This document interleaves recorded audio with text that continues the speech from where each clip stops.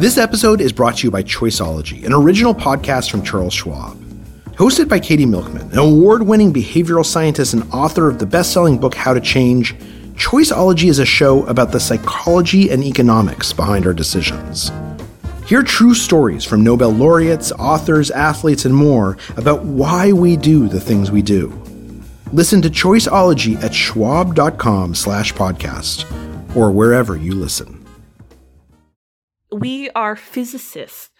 We study the smallest particles in the universe at the smallest scales, as well as the biggest things in the universe at the largest scales. But you're telling me you can't figure out how to come up with some measurements or performance indicators on how this new strategic plan on changing the culture of an organization is doing? Welcome to How To. I'm Amanda Ripley. Imposter syndrome is a term that's thrown around a lot these days, but it actually dates way back to the late 70s when two psychologists noticed that high-achieving women were not internalizing their accomplishments, even when they had done a lot of amazing things. They seemed to be plagued by this persistent self-doubt and fear of being exposed as a fraud. And since then, researchers have found imposter syndrome to be all over the place. Up to 80% of people experience it, depending on how you define it. So we all feel like a fraud at some point or another. But that feeling of not belonging is much harder to shake when you're surrounded by cues that suggest you don't belong. My name is Leslie. I recently just graduated from Iowa State. I studied biological systems engineering with an emphasis in food processing. I am an associate engineer under the research and development team for a major food corporation. So that is my work. And as far as what I like to do for fun, I think I'm just so intertwined with being so professional at work. And I'm very serious. It's like a completely different personality. So when I'm around family and friends, I really just like to go out. And I actually just came back from Puerto Rico, which was amazing. I had, some good drinks and dancing some salsa, which is just so different from work. Sounds like you're almost living a double life right now. Yeah. Could you tell us a little bit about why you reached out to us? A big problem that I'm very passionate about is the underrepresentation of females in STEM, especially when you're looking at women of color, right? So that's a problem in itself. And one that affects my identity on a day-to-day basis is imposter syndrome, where I just feel like I'm always doubting myself, doubting my abilities. And I had learned about the phrase imposter syndrome when I was in undergrad. And just naming it in itself was like weird. This is exactly like there's a name for what I'm feeling. But I didn't necessarily get the tools to say, well, this is how you overcome it. Which matters because Leslie's job requires confidence. She's essentially the liaison between the established engineering team, which is all white men, and the research and development team, which includes more women. Leslie's the only person of color, and also the only one in this role, acting as a bridge between the engineers and the food scientists. It was a newly created position throughout the entire company. We're a pretty big player in food manufacturing. And to hear that this is the only position of its kind in the company, immediately I was like, yeah, I'm probably not qualified. My coworkers, they almost kind of show me off and they say like, yeah, she speaks engineering. We're all food scientists and she's the engineering girl. Like she's the one you want to talk to for engineering stuff. We don't know anything about that. And there was not somebody in that job before, and you're the only one. So you're kind of building the plane as you fly? Yes. Something like that. So on the one hand, it sounds like it's a big opportunity because you're kind of shaping the role as you go. On the other hand, it sounds pretty scary and sometimes isolating. Yes. Everyone around me is a senior position, basically. So they're very much well-established. I'm surrounded by people that are much older and wiser than me. Everyone's really welcoming and nice and willing to work with me, but it's the idea that you're the only one. And it's a constant reminder that the space wasn't made for you. So on today's show, we're bringing in Dr. Jessica Esquivel. Jessica is a Black Mexican queer physicist who has fought to make those same spaces more welcoming for so many. You know, on top of her day job. I am a particle physicist. I work at a Department of Energy National Lab called Fermilab on an experiment called the muon G-2 experiment. So I study a particle called a muon, and I like to think of that as the plus-size version of the electron. And we use the muon to essentially probe the quantum realm to look for new physics or particles that we haven't ever seen before. So it's a real fun job. My mind is blown right now, like already. I feel like we've entered the Marvel universe. Yeah, pretty much. This is awesome. Yeah, it's a really fun job. But there were definitely rings of fire that I needed to jump through to get there. Yeah. And the spaces that I currently work in, they weren't built for somebody that looks like me. We're going to talk about silencing those inner critics while also chipping away at the bigger systems that undermine marginalized people. Jessica has a lot of wonderful advice based on her own experience and all the advocacy work she's done in the quantum realm and at the water cooler. Don't go anywhere.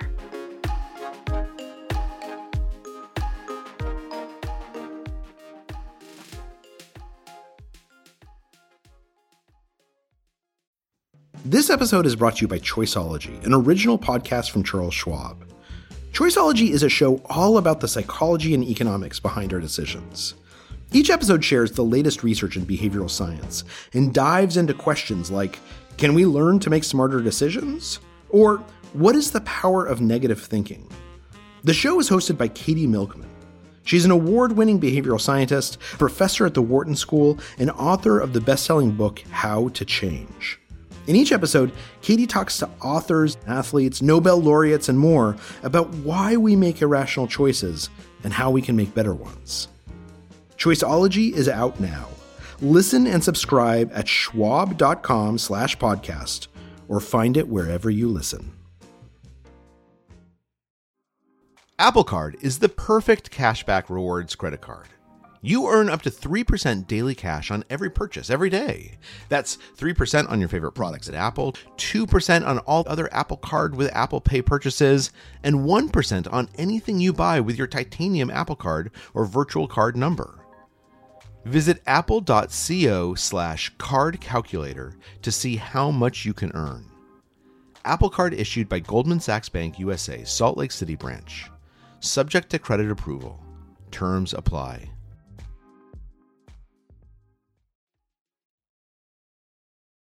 Before Dr. Jessica Esquivel began using some of the biggest detectors in the country to look at some of the smallest particles in the universe, she was battling her way through her doctorate. Grad school is a traumatic experience that I wouldn't wish on my worst enemies. It was hard. I fell into a massive depression. I was questioning my self-worth in more ways than one. Everybody questions their worth or if they are good enough or compare themselves to their coworkers. But the difference that marginalized populations have, like Black women, like Latina women, they not only have that negative talk that's going on in their head, we also have external factors. What imposter syndrome focuses on is how to combat your negative talk, right? But it doesn't focus on how do we change the systemic issues that are pushing out amazing Black and brown talent from these fields. And it took me a long time to get there, right? But now I realize that there's a flip side. Like, we need to stop worrying about what was going on in my head, right? Like, I'm not the problem. The system is the problem. The organizations are the problem. And that gives you a sense of freedom. That's interesting. So we're going to talk more about this, but I love what you're pointing at here. And this is a tension we deal with on the show all the time, which is we don't want to put everything on the individual when it's actually a much bigger problem, and it shouldn't be on the individual to be having this like unbelievably complex dialogue in their head to talking them out of all the cues they're getting. What's interesting to me is that sometimes I feel like when we realize, oh, this problem is bigger than me. This is not my problem. This is our society's problem. Sometimes that can be kind of paralyzing because it's like, well, then shit, what am I supposed to do? You know what I mean? Like, I can't fix all those things. But what I heard you say, Jessica, is it was actually freeing. Yeah. Before I knew that language, it was grad school. It was 3 a.m.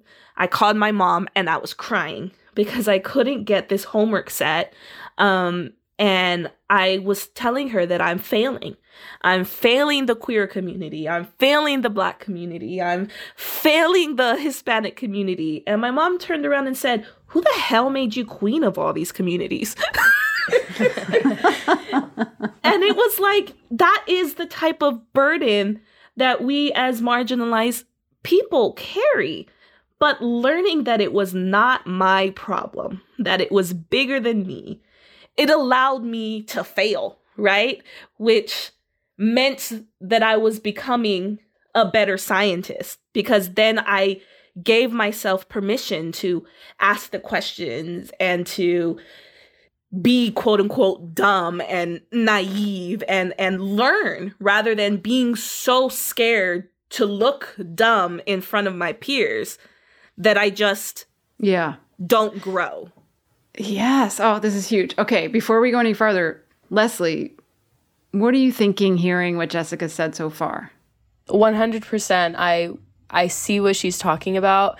Jessica, you have a confidence within you that I think I want to get there, to not have it be so daunting and on you. I am afraid to fail. And when I do fail, I feel like my career, my degree is on the line every single day. And it's just so stressful, and I hate feeling that way. Yeah, definitely. There's a lot of things that I hear you say, Leslie, that remind me of when I was your age. There's this sense of fragmentation in your identity, not only who you are at home versus who you are at work, but also who you are in this space at work versus who you are in another space. So there's this, push and pull that you feel. You don't know whether you should code switch to X or code switch to Y. And sometimes you forget that you're with this group and not that group, and they don't know this side of you, and blah, blah, blah, blah, blah, blah, blah. So much so that you lose who you are. And you spend so much time trying to put yourself in these little boxes that is comfortable for the people that are around you, but hella uncomfortable for you. So it was learning to accept all the facets of my identity and realizing that the skills that I get from both is what makes me an awesome scientist. So I stopped code switching. I stopped fragmenting myself. And with that, again, came this sense of freedom, came this sense of power, like a freedom to be able to be, to breathe, to be yourself. Okay, let's just pause to absorb what Jessica's saying here, because it's actually pretty deep. First, she said that the key to putting down some of these burdens was to realize that they didn't belong to her. They belong to our culture, to society, to other people's hangups. She can't fix those. That realization gave her the freedom to be her whole self, even at work. All of which is admittedly easier said than done. Yeah, I mean, I definitely feel like I have to hide my identity. I was always brought up where this sense of, corporate professionalism. You need to dress a certain way. You need to talk a certain way. And it turns out it's not like that in manufacturing, not at all. We have a dress for your work type of environment where, I'm in jeans and I'm in boots and I go out into the plant floor. But it's almost the idea of a double standard where having the identities that I do hold, is it going to be taken differently? Is it going to be seen differently? You might be able to wear jeans, but you're still on a tightrope. Is that the feeling? Oh, 100%. If I just got up that day and I was like, let me not brush my hair. Is that the day where, I'm going to be seen as unprofessional, where people don't want to work with me, or I'm seen as dirty?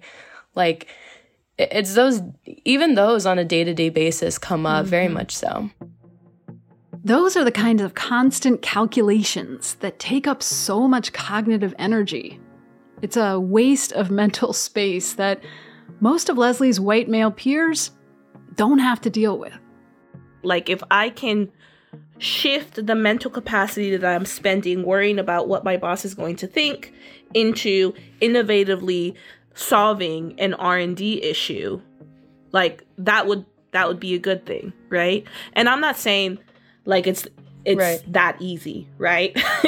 I'm actively having mirror talk, right? Issa from Insecure, yes. Hey, Mirror, you looking real clean. You looking real bad. You looking like a queen. It's been a long time. I shouldn't have left you, but I got a new spot. It's brand new. Hey, it's locked. Here I come. Don't you go nowhere, Mirror. I'm doing that all the time. Hyping myself up, telling myself you need to walk in there with the confidence of a mediocre white man. It is an intentional thought process. But I think with that logical mindset of, if I could just take this energy and put it somewhere else, I could be better at my job. It helps to fuel that intentional mindset, I think, at least for me. Here's our next insight. Shaking off imposter syndrome requires giving up on perfection in all of its forms. Slowly, you can stop second-guessing yourself when a project gets canceled, or your hair's out of place, or you get a weird email from a colleague. Ideally, your coworkers or a mentor can help you get there and figure out when to second-guess and when not to. But what happens when you have to advocate for yourself? When you have to sound much more confident than you feel? We'll find out right after the break.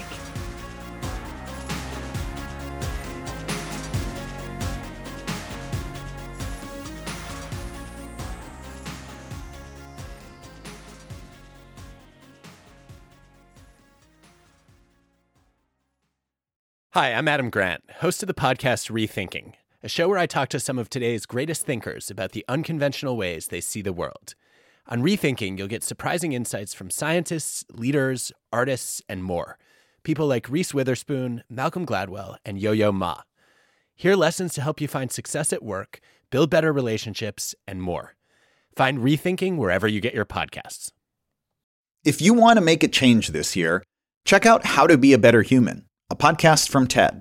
I'm Chris Duffy. I'm a comedian, and each week on How to Be a Better Human, I sit down to have an honest and hopefully funny and revealing conversation with an expert who can help us to see the world in a new way. This season, we're diving into everything from how you can love better to how to create habits that stick to how to have hope in a world and at a time where that feels really challenging. You can find all those topics and so many more on episodes of How to Be a Better Human, wherever you get your podcasts. We're back with Dr. Jessica Esquivel and Leslie, who's trying to overcome imposter syndrome, which has been showing up at work at some pretty critical moments.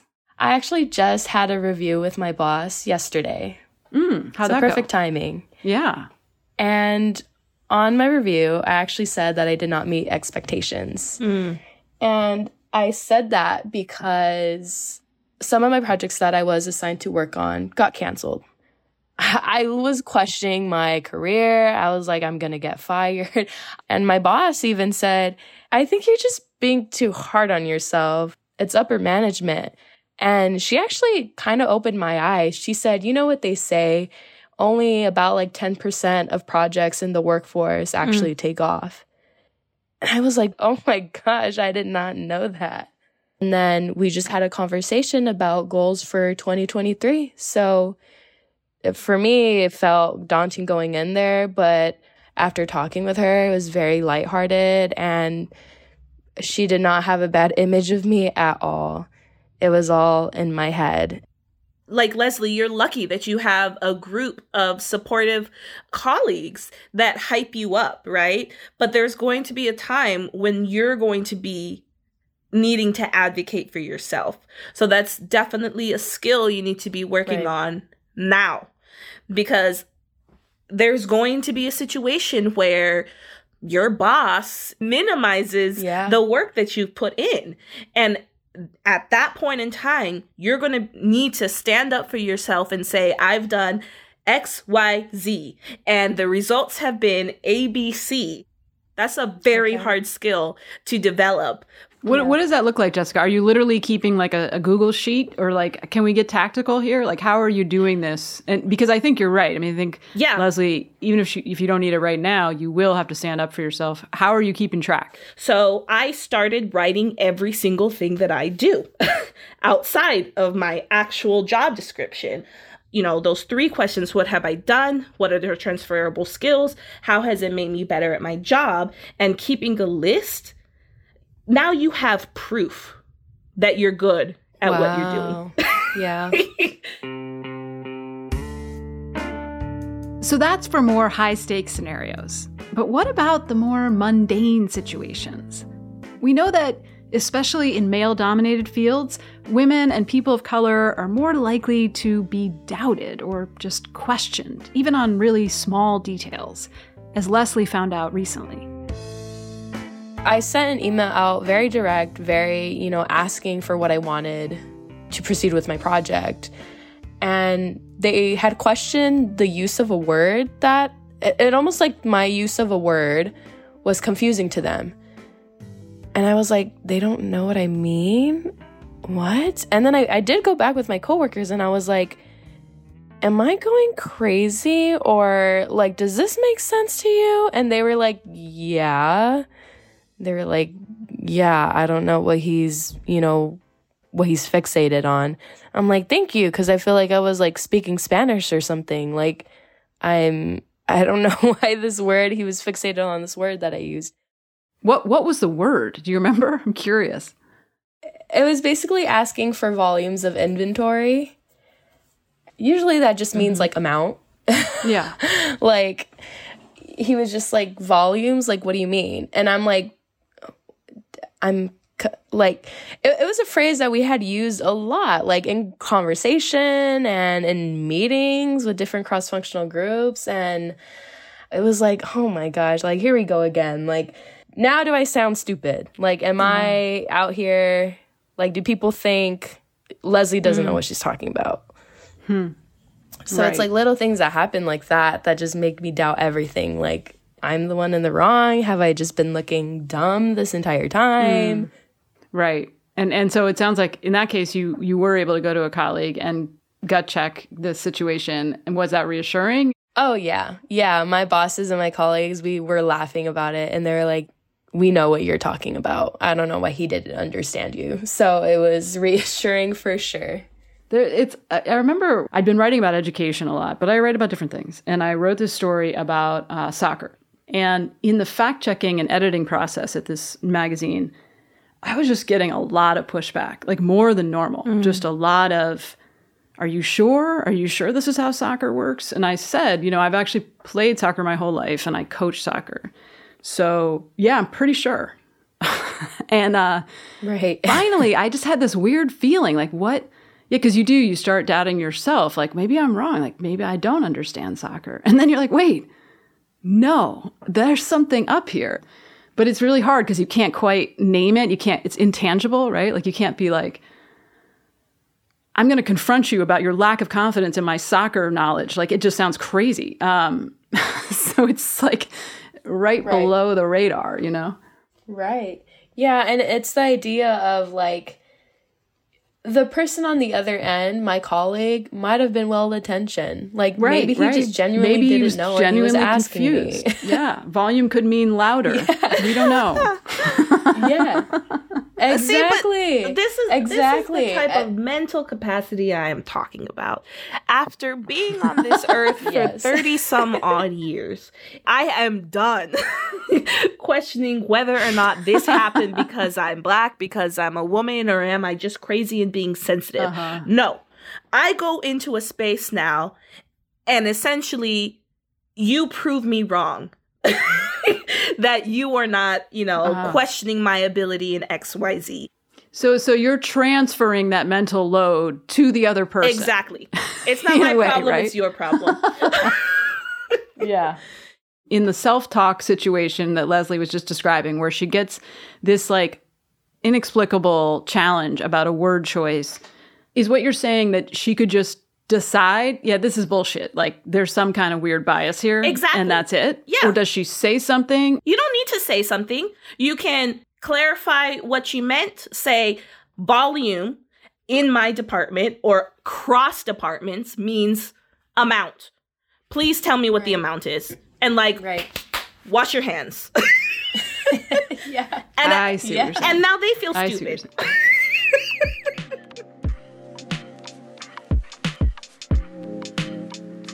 Here's the thing, and maybe this is obvious, but there are bad faith actors, people who are, in fact, racist, sexist, homophobic. Sometimes serious action is necessary in response. But other times, most of the time, it's more subtle. Usually, it's not an HR matter. So then the trick is to minimize the amount of time and energy being stolen from you, while also quickly cutting off this cycle of misplaced doubt that's so quick to start. And imagine how much time you're going to recoup.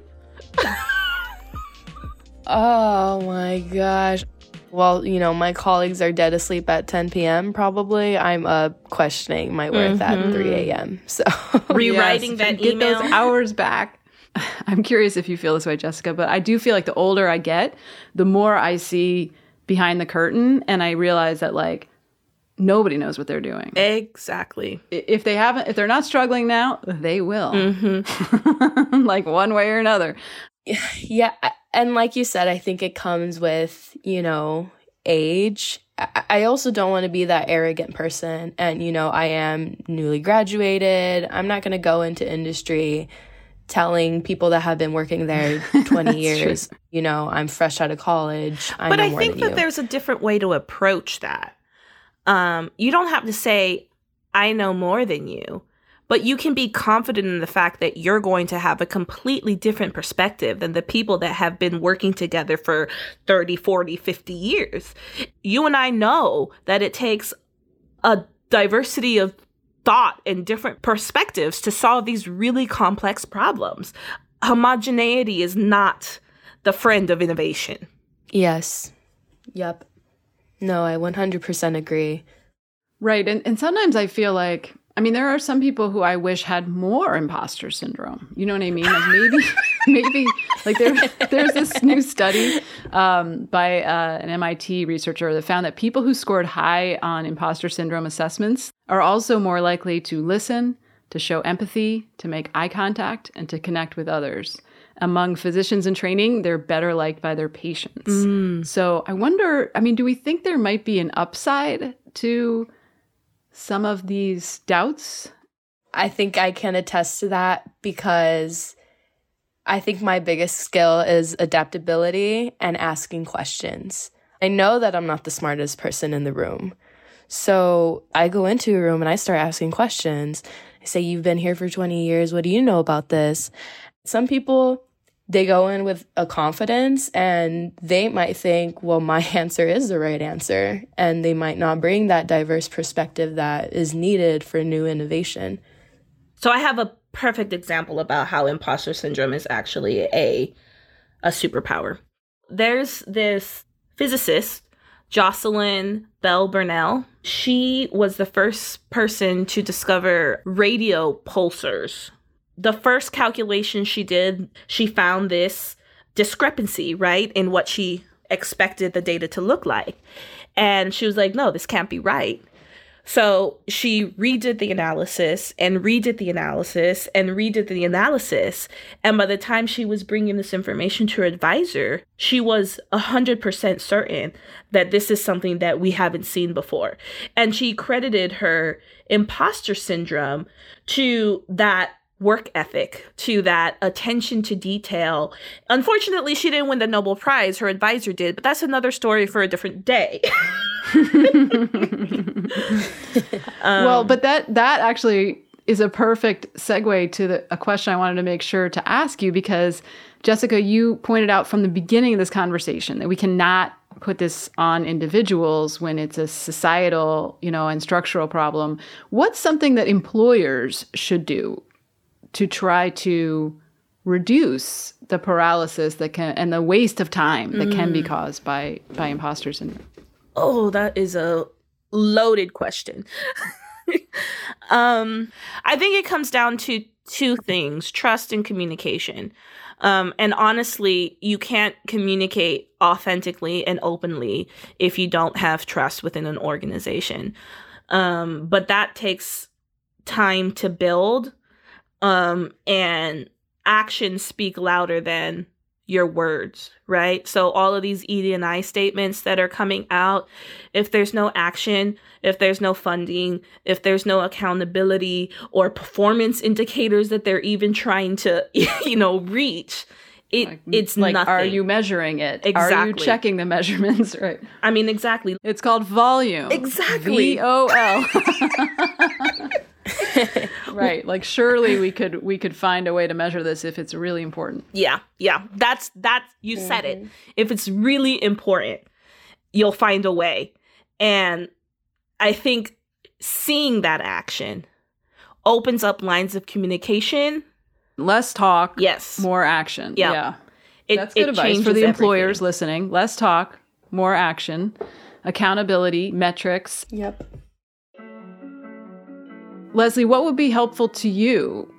For me, I just want to hear about people's failures, and it's nice to hear. And, Jessica mentioning just the idea of it's okay and totally normal to fail. And failure isn't the end of your career. It's not the end of, your identity and what it means as me as an engineer. And I feel like I just don't hear that often.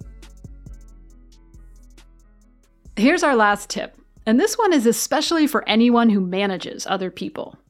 To reduce the downside of imposter syndrome and boost the upside of humility and empathy, remember to measure your progress towards a more diverse workforce and tell stories about your own failures out loud with grace and maybe even humor. You'll get better results from your team, and they might just stick around longer too. There's this kind of empowerment happening with regards to, if I feel not valued at my workplace, then I don't need to be here. Do you ever think about that, Leslie? That, yes, it's true they could fire you, but you could also fire them. Yeah. Luckily, my experience has been great. And for my immediate team, I do feel valued. It's just a matter of, do I value myself the way I really should be? Well, and that's my last question for y'all. Are there any tricks that you have for boosting your confidence when it starts to wane? My wife, she's my biggest supporter. I'm going to start to cry. Yeah, just no matter what wild, crazy, harebrained idea I have about changing the culture or a new way to engage, the BIPOC community in STEAM or queer identity, like, she's just always, that sounds amazing. Let's do this. That's awesome. That's beautiful. I'm so glad you mentioned that, because that is in the research on imposter syndrome. There's a ton of research on what it is. There's not a lot of research on how to make it go away, but the research there is on what seems to help is finding those cheerleaders, those mentors, those, sometimes it's a support group. Is there a group like that for, I don't know, Latina engineers or any kind of group where people get what you're going through and you don't have to explain it? Mm-hmm. Oh, yeah. Yep. So in undergrad, I definitely had a very great support system. And, you know, again, my boyfriend, my family really rallied behind me. I was an expert in their eyes. Like Jessica said, it was beautiful. You know, I really wish that I could see myself through their lens because they don't doubt me at all. They don't doubt me at all. I wonder if the next time you have to go into a meeting or do something where you're feeling that nagging sense of insecurity, I wonder if you could almost, like you're acting in a play, be the Leslie that your siblings see. Oh my Even God, if it's just that for 20 minutes. That is so smart. And actually, I'm in a leadership program, and that's exactly what they say to do. Oh, really? Yeah, Wow. yeah. Okay, because as I was saying it, I was like having imposter syndrome. play. I'm like, maybe this is crazy. That's awesome. Yeah, this is starting to get a little emotional. Oh, I already cried. Leslie, do you have any last questions to ask Jessica? So Jessica, in the place that you are now, do you feel like you've completely squashed imposter syndrome? No. I think every new career advancement is going to bring back that monkey on your back. Yeah. And I think it requires intentional and active positive reinforcement to counteract that negative voice in your head. But you have proof that you can do it because you did it before. We've seen that ring of fire before, and we've jumped through it. Maybe a couple of burns here and there, but we survived, and now we're moving towards another junction. And this time, we're going to be stronger so that we can thrive in our field. You just got to continue to hype yourself up and surround yourself with people that hype you up.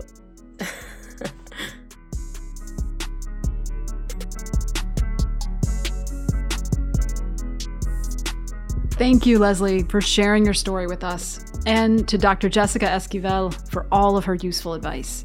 If you want to hear more from her, she has a newsletter out called Our Queer Universe, which we'll link to in the show notes. What about you? Do you have a question about particle physics? Well, don't call us. But if you have a problem that we could help with, send us a note at howto@slate.com or leave us a voicemail, 646-495-4001. We'd love to have you on the show. And if you like what you heard today, please give us a rating and a review. Make sure you tell at least one friend. Surely you know someone with imposter syndrome, or someone who maybe should have more imposter syndrome. That helps us help more people. How To's executive producer is Derek John. Rosemary Belson and Kevin Bendis produced this episode with help from Jabari Butler. Merritt Jacob is senior technical director. Charles Duhigg created the show. Carvel Wallace is my co-host. I'm Amanda Ripley. Thanks for listening.